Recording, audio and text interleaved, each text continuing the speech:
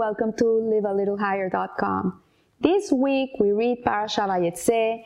In Spanish we say váyase. It sounds like váyase, and váyase means like go away, and basically this is what happens. Jacob gets the blessing from his father Isaac, and Rivka knows that the brother is very upset, Esav, and he's gonna kill the brother. So she tells him to go away, to go from the land of Israel to the land of Haran, where her brother lives, Laban, and to go and look for a wife in this place. She says this to Isaac, that she's sending him to find a wife because she wants someone from the family. She doesn't want him to end up married like Esav with all these idol worship girls. And this is what happens.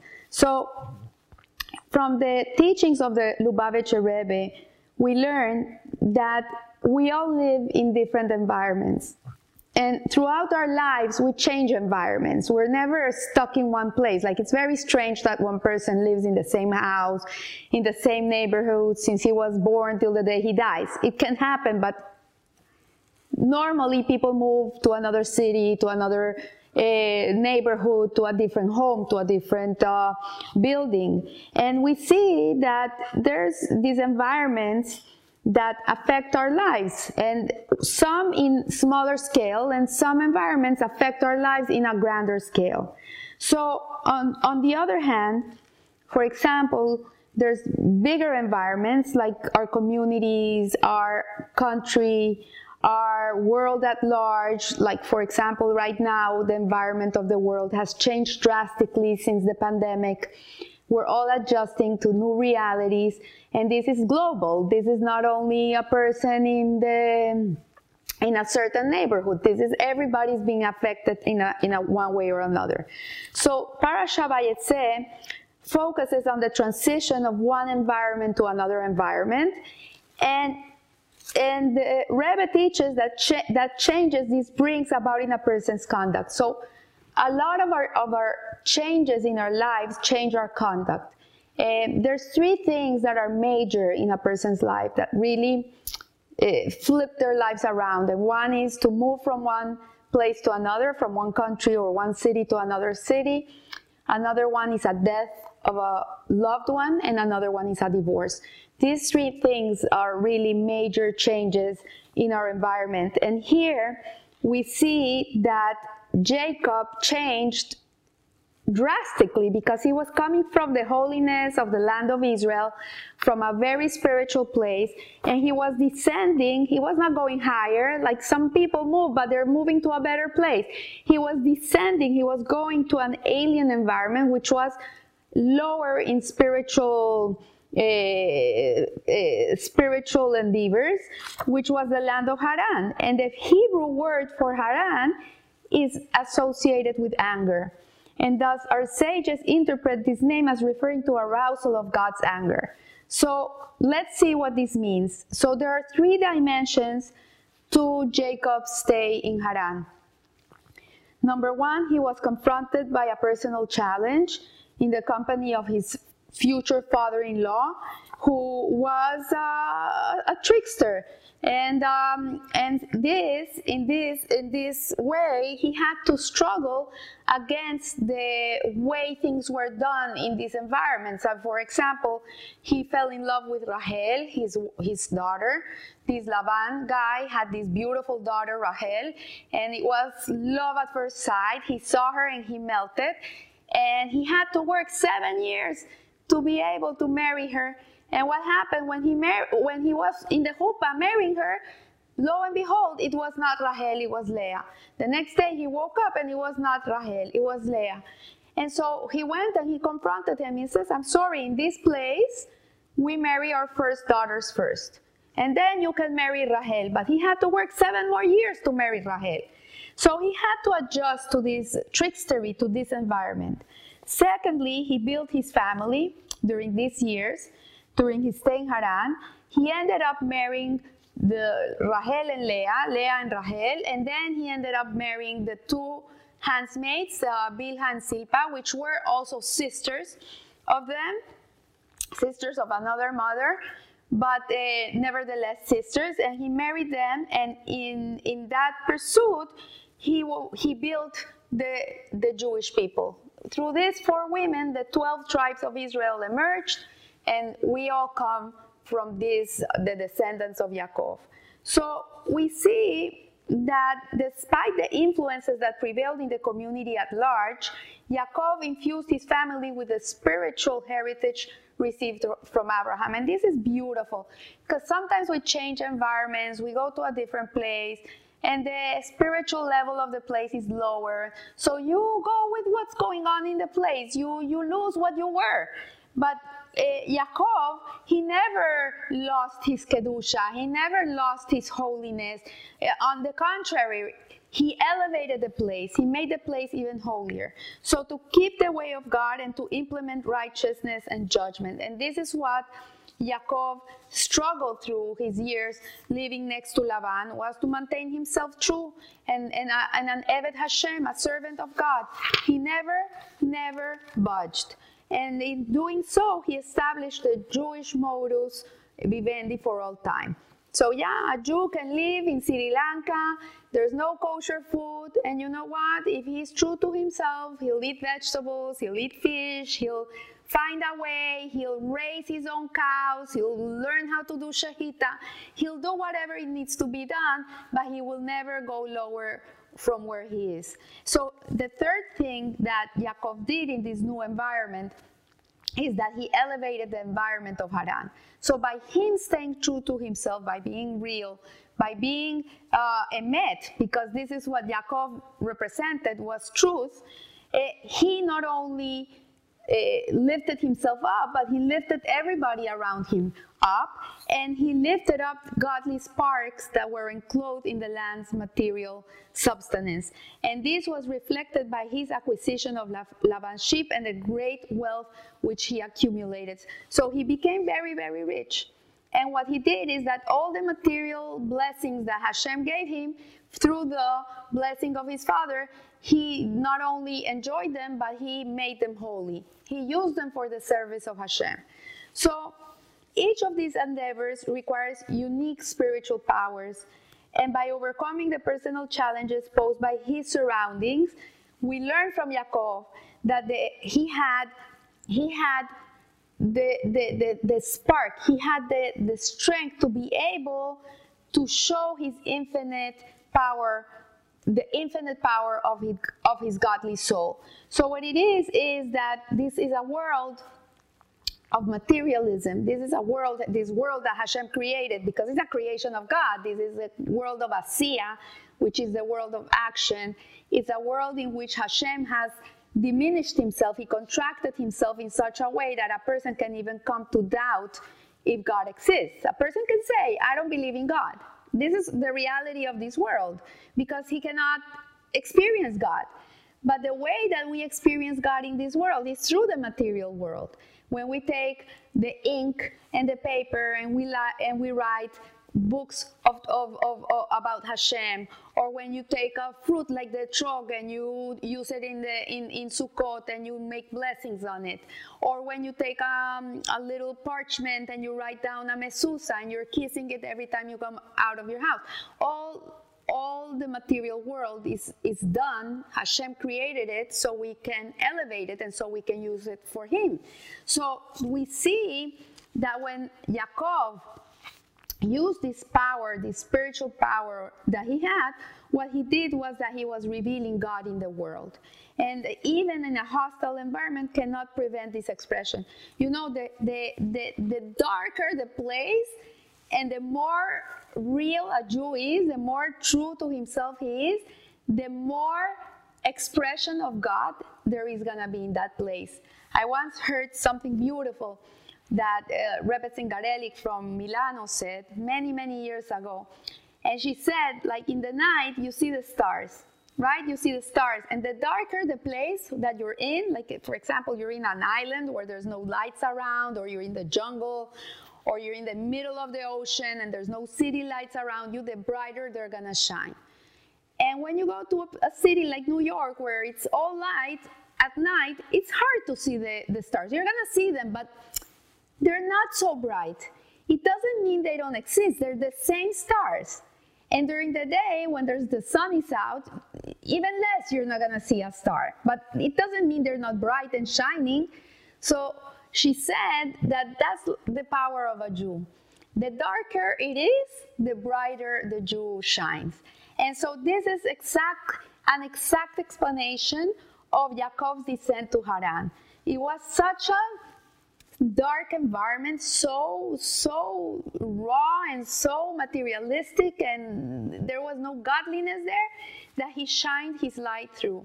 And Yaakov's acquisition of wealth and the refinement of the environment, it symbolizes and it represents a far greater extension. The material possessions acquired by Yaakov were not by nature holy. The sheep he acquired, everything he acquired, by nature is not holy, because Hashem creates the material world, comes from a place called Klipa Noga. And Klipa Noga, as the word says, Klipa is a husk. And so what it means is that all materialism of the world that is permissible for a Jew, because there's some that is not permissible, this is another area, but everything that's permissible for a Jew is like an onion. It has layers, or a walnut, that it has this very hard cover. So the material world is covered. It has this husk. It has this layer that covers the spiritual aspect of it. So when you use the material world for elevating this world, to use it for Hashem, for what Hashem needs you to do with it, then you're removing the husk, and the godly sparks of this material object are going to be elevated. And this is the job of a Jew. I say that we're like transformers. We're transformers. We take one thing that is nothing and then we make it something great. And that's what this material world is. And that's what happened to Yaakov. He came to this place. He got rich with all these riches, which were not holy. They were not intended for holiness. Nevertheless, he always used all his wealth to service Hashem. Everything was done for God. And so Yaakov was thus working to fulfill the purpose of creation, showing how even the lowest dimensions of existence can be transformed into a dwelling house for Hashem. And so since Yaakov and his family shared an inherent connection to holiness, the fact that they were able to maintain this connection despite the challenges of this foreign environment that was so like dark, it was a locked environment, although of worthy attainment, cannot be considered and accomplished on their own. The refinement Yaakov brought about in Haran, by contrast, was his own achievement, one which changed the nature of the environment. So yeah, when a Jew comes to a place, I remember in Colombia when Rabbi Yoshua Rosenfeld arrived in Bogota, there was nothing for him. There was no Halav Israel milk. He drinks this special milk that has to be milked by a Jew. It has to be checked by a Jew. The meat was not for him. He could not eat this meat. There was nothing for them. Like, it was terrible. But he came to this place, this raw place, and he made a haven out of it. Now you can find cheese, and you can find milk, and you can find yogurt, and you can find bread, and you can find anything you want. And so this is the job of a Jew, is to come to a place and not ask, what does this place have to give me? That's not the question. What am I going to get from the place? The question is, what is this place lacking that I can give this place? And if everybody would think this way, if everybody, when they get to a place, to a foreign place, a foreign environment, and instead of thinking about themselves and thinking about what they're expecting of the place, they should be thinking, okay, what do I have in me that can make this place a better place? And that's our job. And so we see that that these efforts distinguish the divine service of Yaakov from his forefathers. Abraham and Isaac represented the attributes of Hesed and kindness. Abraham was all kindness, all love, and Isaac was restraint, was Gevurah. And so we see that these two aspects, love and awe of Hashem, are very important in our service. We need to have love to be able to fulfill the mitzvot, and we need to have fear to abstain from what we shouldn't be doing. And these are monumental. But in a certain way, when you give them so freely, like Abraham, he would be kind to everybody no matter what, or you're so restrained no matter what, then sometimes it can get obscured. But Yaakov was actually the perfect mixture of Hesed and Gevura, which is Tiferet, which is love, harmony, balance, truth. And this is what Yaakov represented, and that's why he was able to do this in this place. And we see that Yaakov identified with this quality of truth. For truth has a dimension that transcends mortal limits, being above all possibility of change or interruption. So with truth, one can reach out and change environments, for nothing can oppose truth. We see with Abraham, for example, that his kindness was legendary, but it never changed the environment. People were touched by him, they were inspired by him, people learned about the one God, but eventually he didn't change people. And Isaac, he was more introvert, more inside, and he was more into digging deep into your wells. And so if a person has no will to change, he has no desire to change, he's not going to do the job. So the same thing, he had not such a big effect on his environment. But Yaakov, because he had this special mixture, he was able to transform his environment. And he produced the 12 tribes of Israel, 12 children who were perfect tzaddikim that brought the whole Jewish people into existence. So Yaakov's journey to Haran serves as an analogy for the descent of our soul into our bodies. Every time that we read in the Torah that they're going from a higher place to a lower place, for example, in the case of Yaakov, that he's going from the land of Israel to Haran, is an allusion, it's an allegory of the soul that is coming down to this world, is in a descent from the holy environment right next to Hashem, where he used to dwell, and he was basking in the rays of glory, and he's descending into this very dark place called this world, planet Earth, the world of Asiya in Kabbalistic terms, and he's descending into this darkness, but there's a purpose, there's a mission. And so every soul comes here, and the whole purpose of a soul coming down and being part of a body and a human experience really is to come and change the environment. That's why they say the Jewish people they have to come to do tikkun olam. We come to repair whatever is not right. We don't come here to ruin the place. We come to make it better. So as a person matures, he establishes a family, creating an environment in which he values and his values are expressed. And similarly, through contact with the world at large, he refines and elevates the godly life invested in creation. And this pattern is also reflected in the exiles of the Jewish people when they came out of the land of Israel, of Jerusalem, when the temples were destroyed and were scattered all around the world, waiting for Mashiach to come. And at the end of the day, that's the whole purpose of exile.